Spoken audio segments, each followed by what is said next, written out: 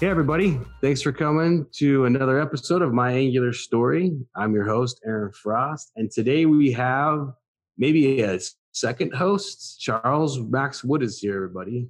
Hey, it's good to be back on. Yeah, it's been a while for you Yeah. since you're on the My Angular Story. Yep.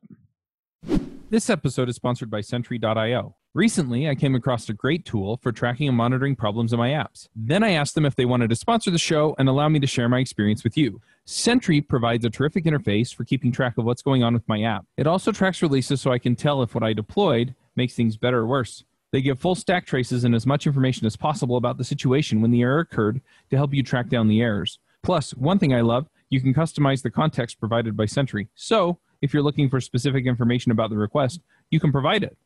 It automatically scrubs passwords and secure information, and you can customize the scrubbing as well. Finally, it has a user feedback system built in that you can use to get information from your users. Oh, and I also love that they support open source to the point where they actually open sourced Sentry if you want to self-host it. Use the code DevChat at Sentry.io to get 2 months free on Sentry's small plan. That's code DevChat at Sentry.io. So this is the 100th episode. Yeah. So I was not sure on what we're doing on the 100th episode. Just talking about, hey, maybe this is Chuck's story or this is Aaron's story. I wasn't sure what the idea was here. Yeah, probably a little of both. And I mean, I think we did an interview with you for My Angular Story back in the day. So okay, cool. Have we ever done a Chuck one? I don't know. All right. Well, then that's what we're talking about today. Yeah, I guess so. So, well, let's just start.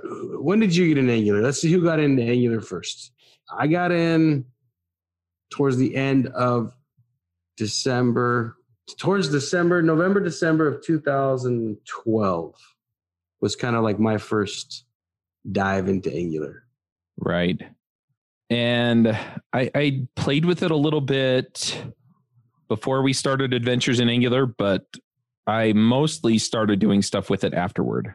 So when did Adventures in Angular start? That was like 4.5 years ago. Okay, yeah. So, all right. So Chuck's been in for about 4.5 years. I've been in for a little, almost 7 years. Around 7. Yeah, around 7, I guess, since we're in November already. Where did you first hear about Angular? We had done some episodes on JavaScript Jabber before that about Angular. So I think we'd had Brad or Mishko or somebody on to talk about it. And it was like, oh, okay. Yet another framework, because back then that's kind of the way things were. Yeah, and was it though? I mean, I guess kind of it was, right? I mean, it was starting to be, it felt like. You had Backbone and you had Angular and you had Ember and Knockout, and you had you had like just people who were like, I'm just going to do jQuery with handlebars. Yeah. Right. And some people were trying to start up their own things.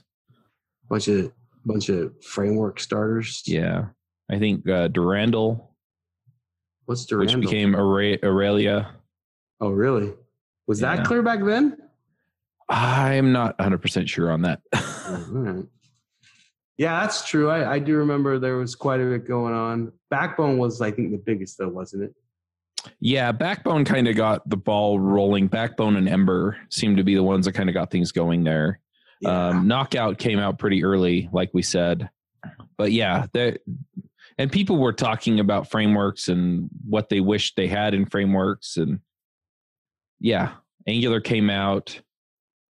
React came out a little bit later after Angular was out. Yeah, Angular had been out for a while, and then React came out, and it started slow and then exploded. Yeah. Well, they innovated on a couple of things that... Yeah. Angular has them now, more or less the same, innovations, but... it gave it a really significant advantage in some ways in speed and, ability to do certain things. Yeah, like it, you had performance because you had the virtual DOM, right? Yep. So you had performance over AngularJS, like by far. And then also, kind of came prescribed. I mean, you had to use a Webpack build, right? Because of JSX, you couldn't do it without a Webpack build. And so because you had Webpack, you basically, if you did a React app, you got to use Babel. Yeah. Which meant you got to use all the cool latest stuff. And that was a big deal back then, because in Angular projects, you didn't need Webpack, which means you didn't need Babel or all these things. And I mean, you wanted it, but you didn't actually have to have it. So it seemed cooler, right? The React thing then. And then, man, the Angular 2 just taken forever to come out. Yeah. I think also was like, hey, the React team just was able to the React community was able to explode off of that. And then I think it's pretty much one other thing that was in React was that they optimized the way that bindings worked. Mm-hmm. So AngularJS had two-way data binding, which was a big deal when you adopted it. But then React changed the way that they did their bindings, and so they were one way, and they had some other optimizations in them that made them really powerful and really fast. Yeah. Yep. And so the change detection and things like that came off of that it really enabled React to do a lot of things that Angular could do, but it couldn't do as well. So, or AngularJS, I should say. So. Yeah. I mean, AngularJS never got that, right?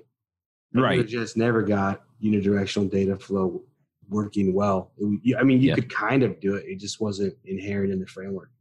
The two-way data watching was what was inherent, Yeah. So, but Angular has it. Angular has, that and more. Yes.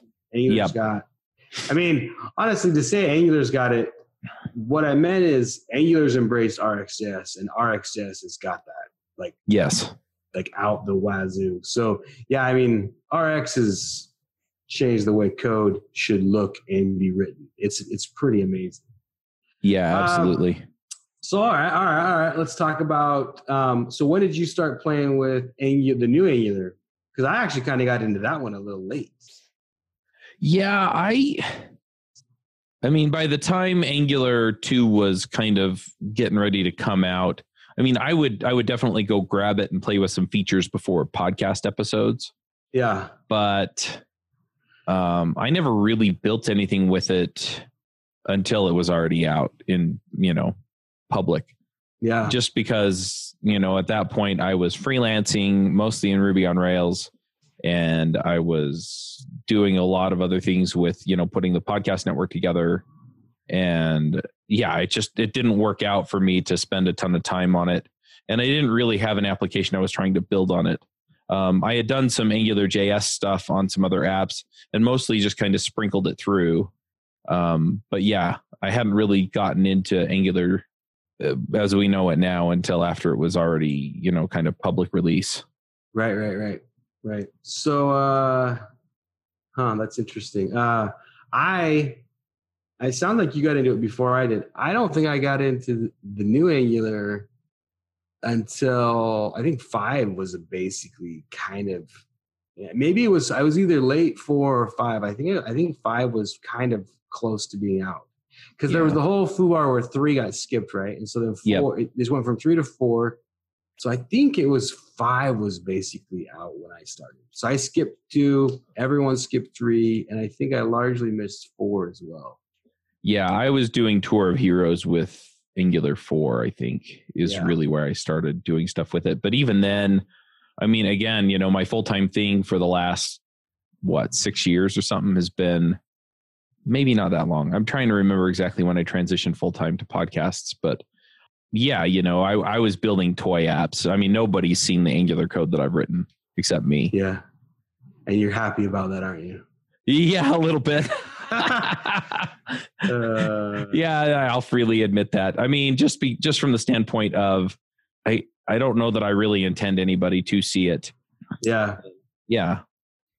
I think I started on a personal project, and right now I'm kind of doing I have a team member of mine, Andres, and I were kind of refactoring it, and man, it's crazy the code you write before you understand observables versus the kind of code you write after you understand observables. It totally changes your code.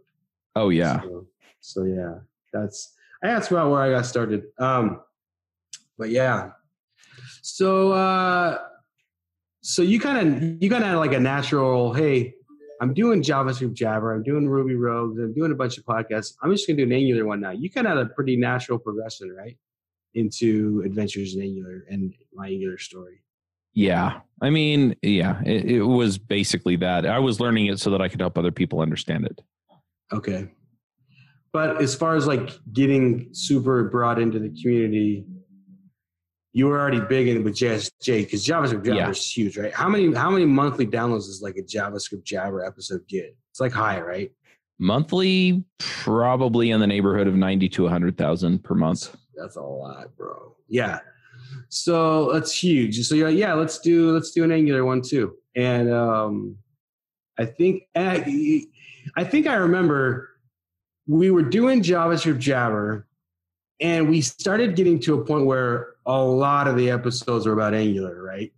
Yeah, that kind of happened right before we started it. The other thing was that Joe and Merrick and you were all really into Angular. And what that kind of became was, and I don't remember which of you, I know Joe definitely was involved. I'm pretty sure Merrick was involved too. But yeah, you all kind of came to me and said, hey, we need a show on Angular. And I was like, no, I don't need to do another podcast. And yeah, because you weren't doing full-time podcasting. No, I wasn't. And I already had four shows. Yeah. I had Ruby Rogues, JavaScript Jabber, Freelancer Show, and iPhreaks.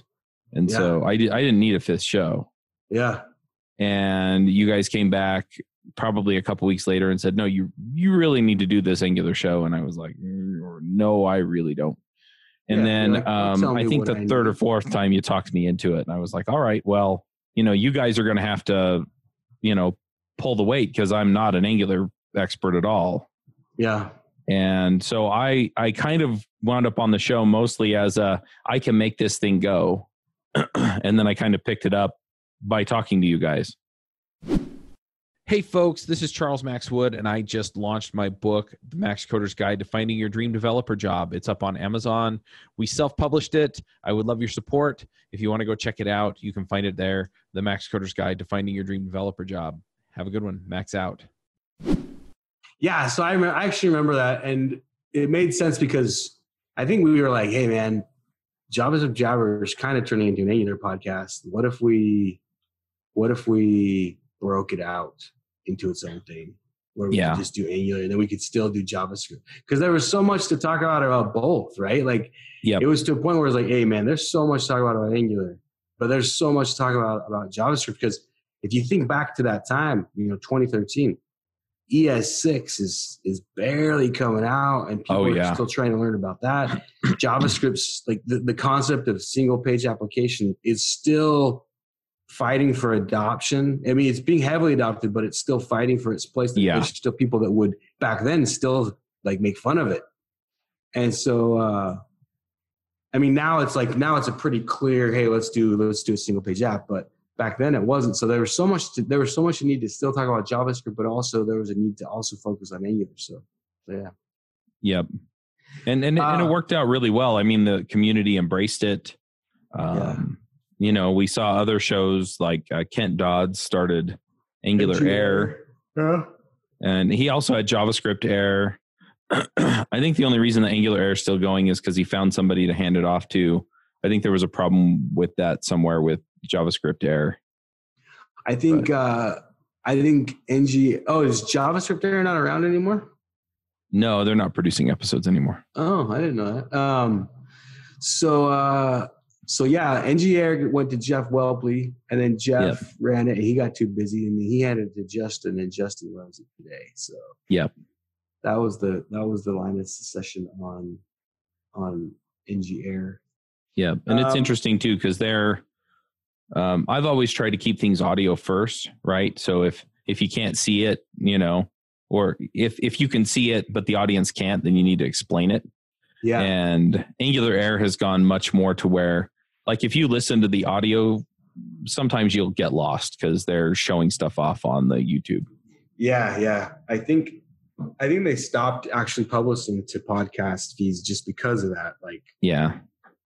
it wasn't as effective as a podcast, but yeah, I think a lot of the people that reach out to me and say, "Hey, thanks for the podcast, thanks for Adventures in Angular," is they like that they can absorb Angular without being in front of a computer. They like the format.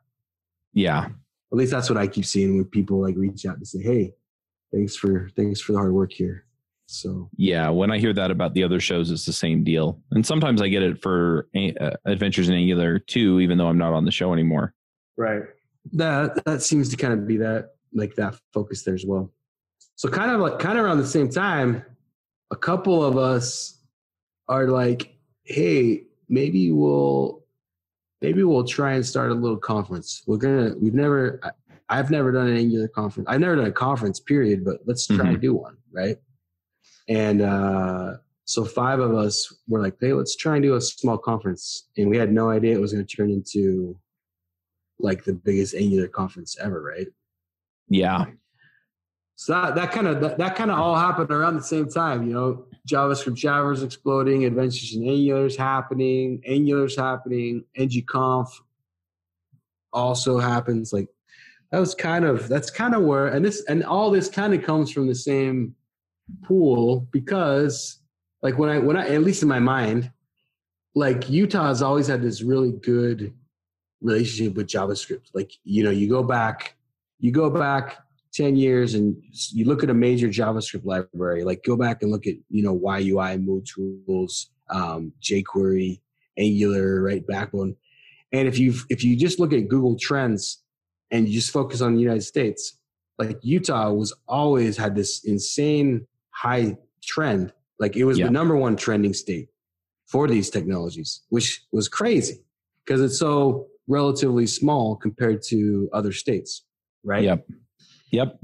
And so Utah's always had a pretty good relationship with JavaScript. And like our meetup, our JavaScript meetup was big. It started with I remember there was 10 of us. AJ was there. I was there. Kip was there. Oh yeah. And then quickly it's 150. And the kind of the same thing that happened with your podcast happened with the meetup. It kind of got taken over by Angular. So we had to split it out and make it its own meetup. And that meetup also exploded, right? Like the first month there was 70, which was insane for the first month meetup. And then it quickly got to be 100, 150 plus. So we had to quickly break it into 2 smaller ones, a north one and a south one. So I remember, there was a lot going on in the community that has reflection in maybe these podcasts and kind of in even ngconf coming to happen. You know what I'm saying?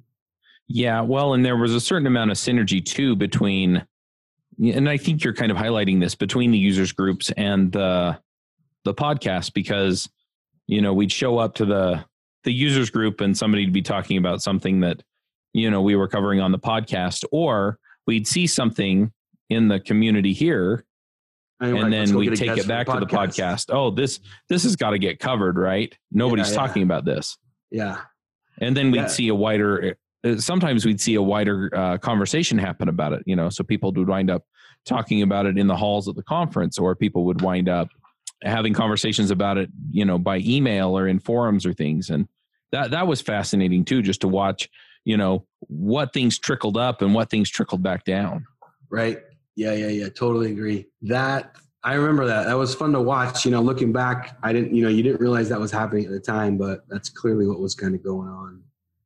Yeah. Back in the day. That's so funny. It's so funny to watch how far the community's come.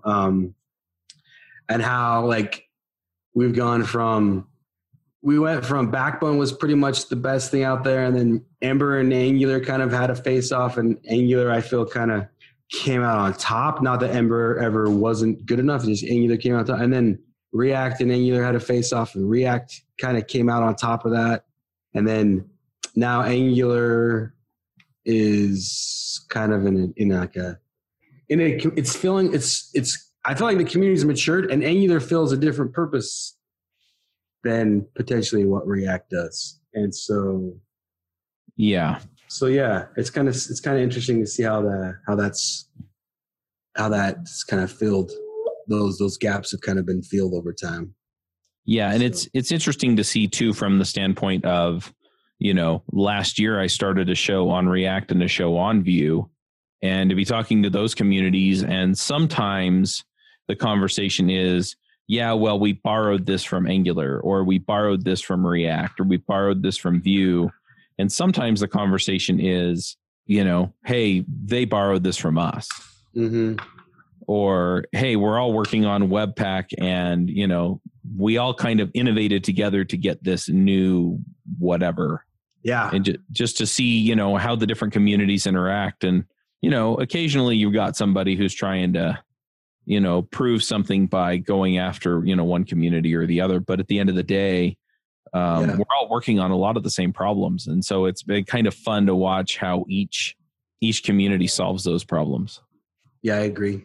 Like, to your point, like Ember had a CLI. Ember, now everyone basically has a CLI, right? Yeah. Like Vue's got one, Angular's got one. Ember was like the first one to have that. And I think even the first versions of the Angular CLI used the Ember CLI as a dependency. So, yes, they did. So it's kind of interesting to see how everyone's affected one another like positively. So yeah. It's interesting to kind of see how things have come along. You're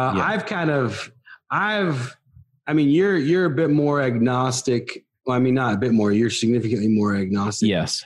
I've gotten more like, because of ngConf and because of work, I've needed to kind of stay in that Angular wheelhouse.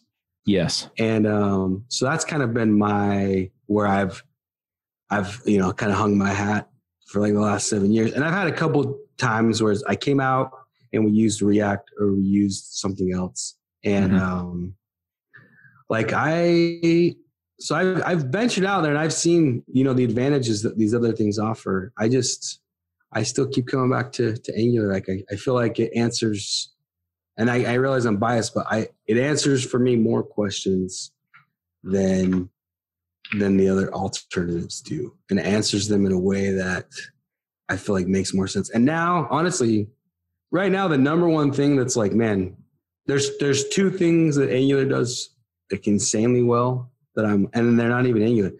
It forces you to use TypeScript. And I will never ever hopefully have to work on a project without TypeScript again. TypeScript's amazing. Like what it does for your code quality. And then within like last maybe 18 months, I've really, really, really had an insane love affair with RxJS. And so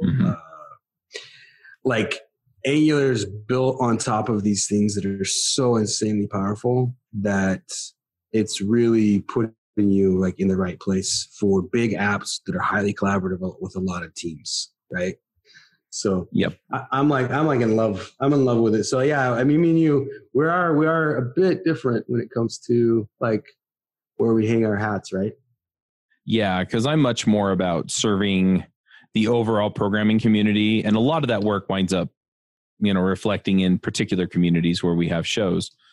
But yeah, I'm learning it so that I can help, bring other people in. And, my career is much less tied to any one particular technology. Yeah.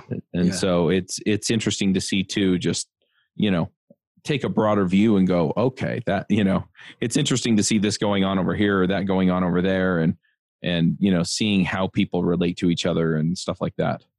Yeah. I'd be interested to see how many people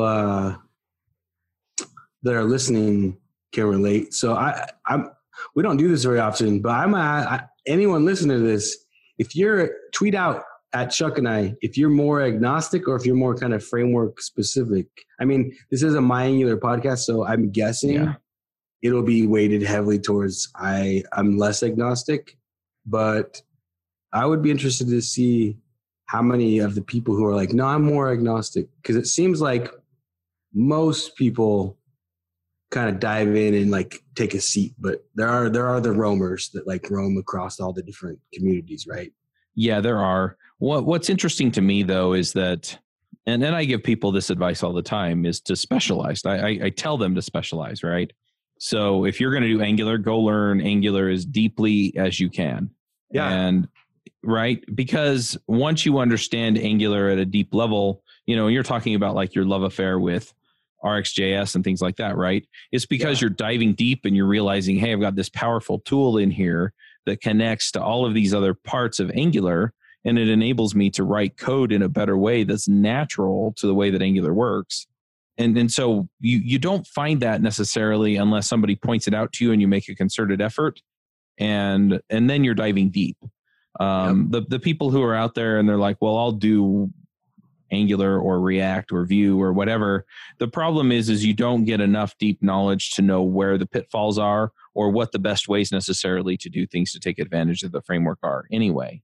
Yeah, I've noticed that some people, a lot of people, I think it's a small percentage. Some people are actually mentally built in a way where they can go from one to the other and see the advantages. That's just not me. You know what I'm saying? That's fair, but it's usually born of experience in my... Yeah, totally. So yeah. Yeah, that's so you get more experience by spending more time going deep on that tech is all I'm saying. But yeah, there are always exceptions, always. Yeah, I totally agree. I've gotten, the deeper I get into Angular, the more I understand how it's like React. You know what I'm saying? So even if you've never used React, I'll just pull out an example. Even if you've never used React, and I think a lot of Angular developers may fall in this camp, the fact that you learn Angular and you learn Angular's lifecycle hooks kind of helps you understand React a bit, right? Because React has their components have lifecycle hooks, right? Mm-hmm. They do. And the fact that you learn Angular's inputs and output system kind of means you're starting to understand like the props that get passed around in React, Mm-hmm. And so, and if you've used NGRX, which is Angular, Redux, then you start to understand React's Redux because they're very similar, even though, they make adjustments for the framework. Let's just say that.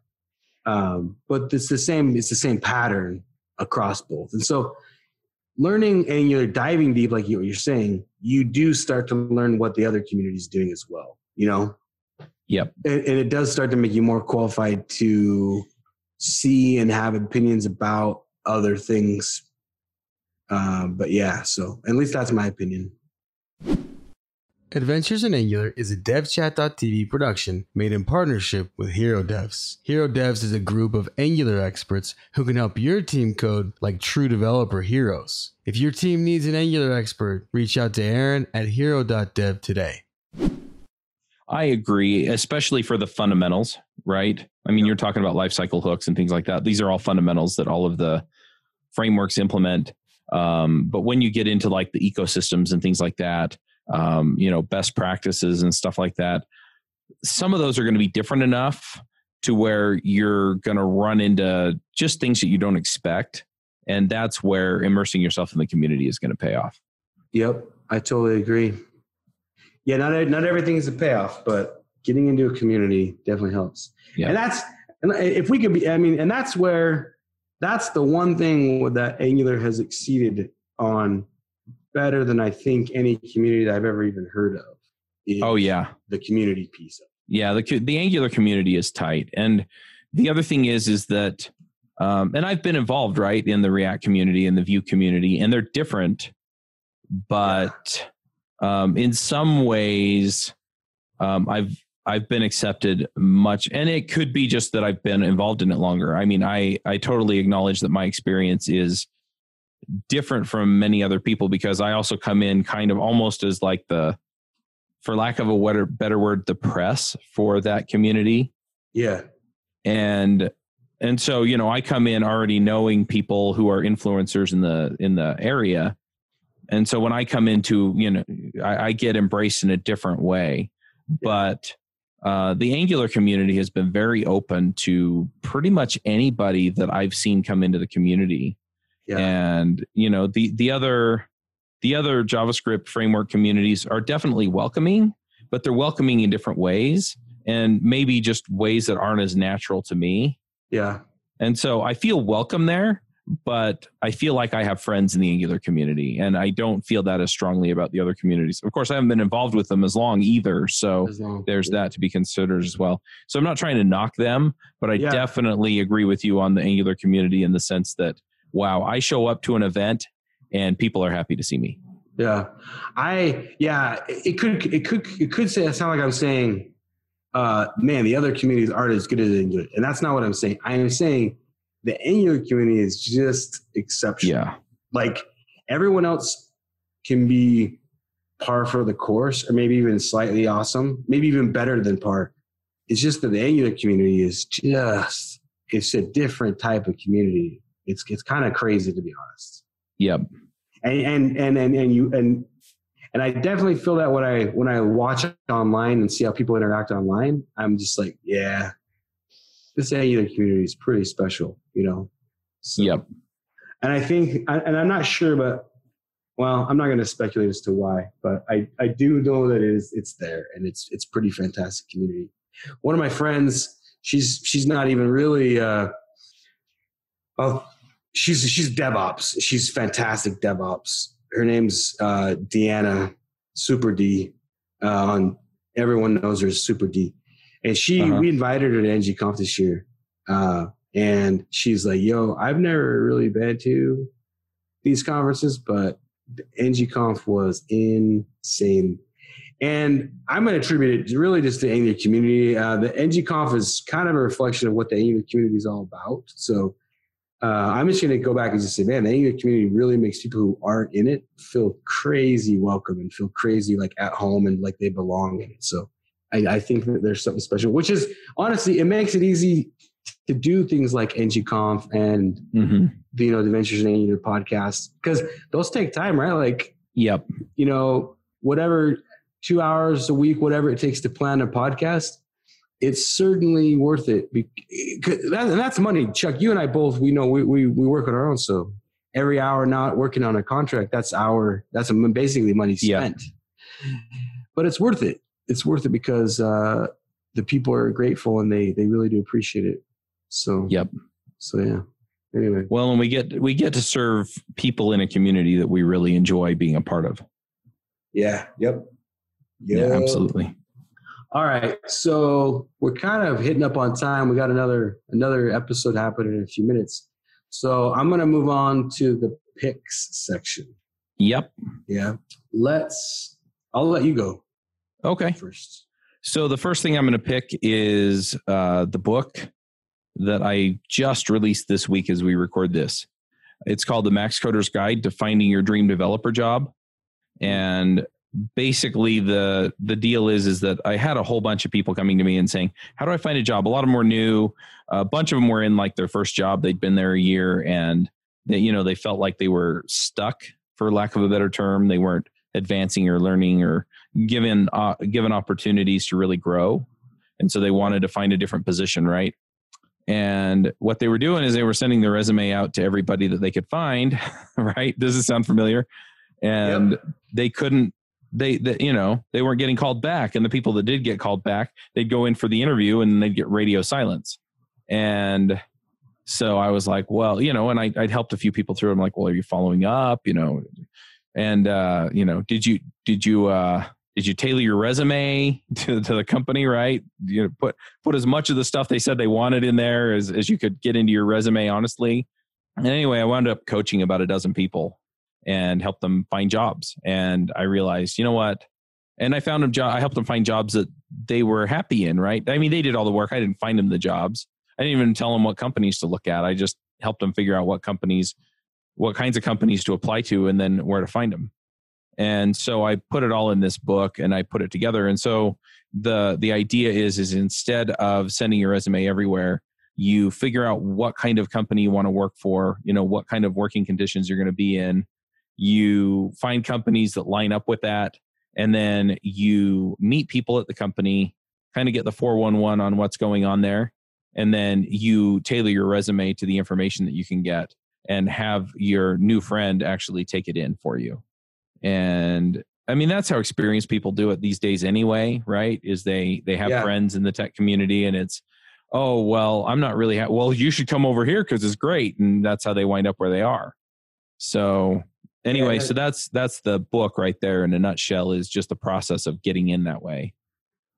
That's good. It helps. I think a lot of veterans see that angle, but I think when you're new, you don't see the angle. You know what I'm saying?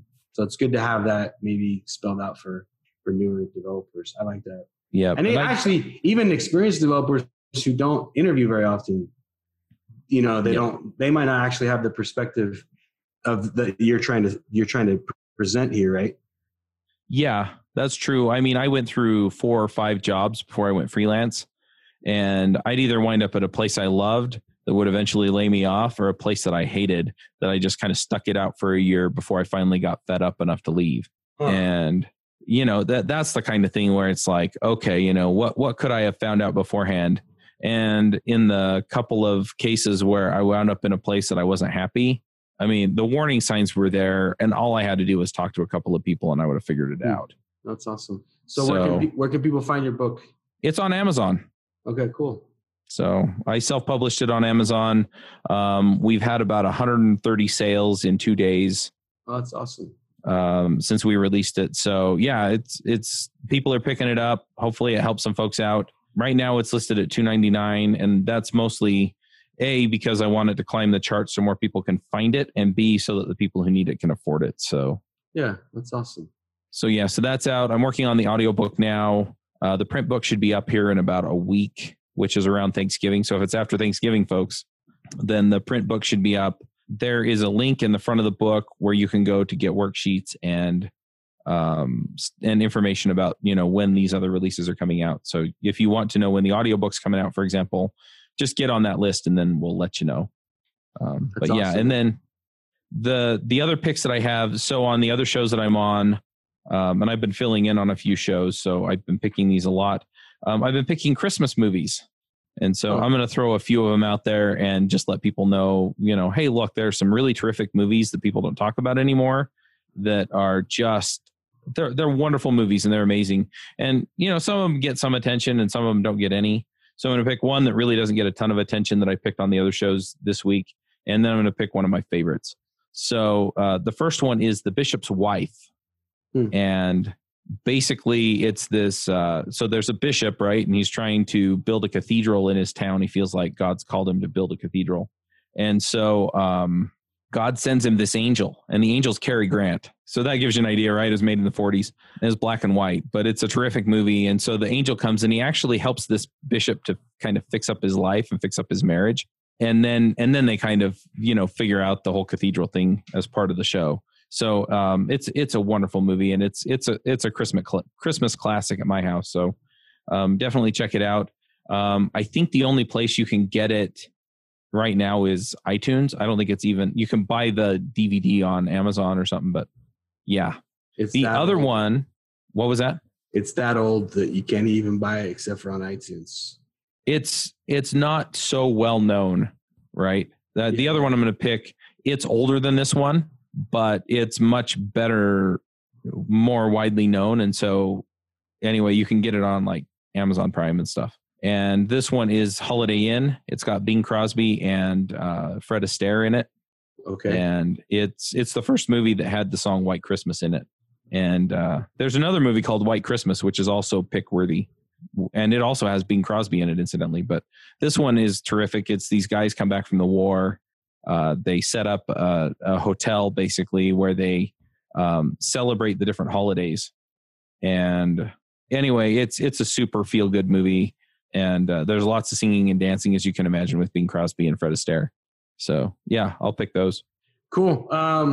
So I'm gonna pick Angular 9 because it's almost out. By the time this podcast comes out, it might already be out. And there's an insane amount of work that went into getting it ready. So I'm gonna pick the Angular team, the Angular community, Angular. Yeah, props to them. Tons of work. Yeah, tons of work. Everyone in the community who's helped educate around it. So I'm going to pick Angular 9. I'm guessing it'll be out by the time this podcast goes out. So I'm going to pick that. And then I'm going to pick people who like musicals. People who like musicals. Because NGConf next year is musical themed. We just announced our theme. So if you like musicals, get excited because next year's NGConf, we got musical stuff. We're working with Chloe Condon. I'll pick Chloe because Chloe helped out with this whole initial kind of theme reveal, and she's going to help out with the conference as well. I think Chloe's awesome. So those are my 2 picks. One, Angular 9. The other one, people who like musicals. So yeah, I don't know Chloe, but I've seen stuff from her on Twitter and stuff, and she seems like a terrific person. So she's super fun, man. Crazy fun. And really awesome. Smart. Like she presents at so many conferences. It's not even funny. So yeah, she works at Microsoft, doesn't she? Yeah. Big deal. Good deal. All right. Well, cool. Chuck, thanks for doing episode 100 together, man. Yeah. Here's to another 100. To another 100. And to the community, we'll say thanks, and we'll see you next time. Yeah. Max out, everybody. Bandwidth for this segment is provided by CacheFly, the world's fastest CDN. Deliver your content fast with CacheFly. Visit CACHEFLY.com to learn more.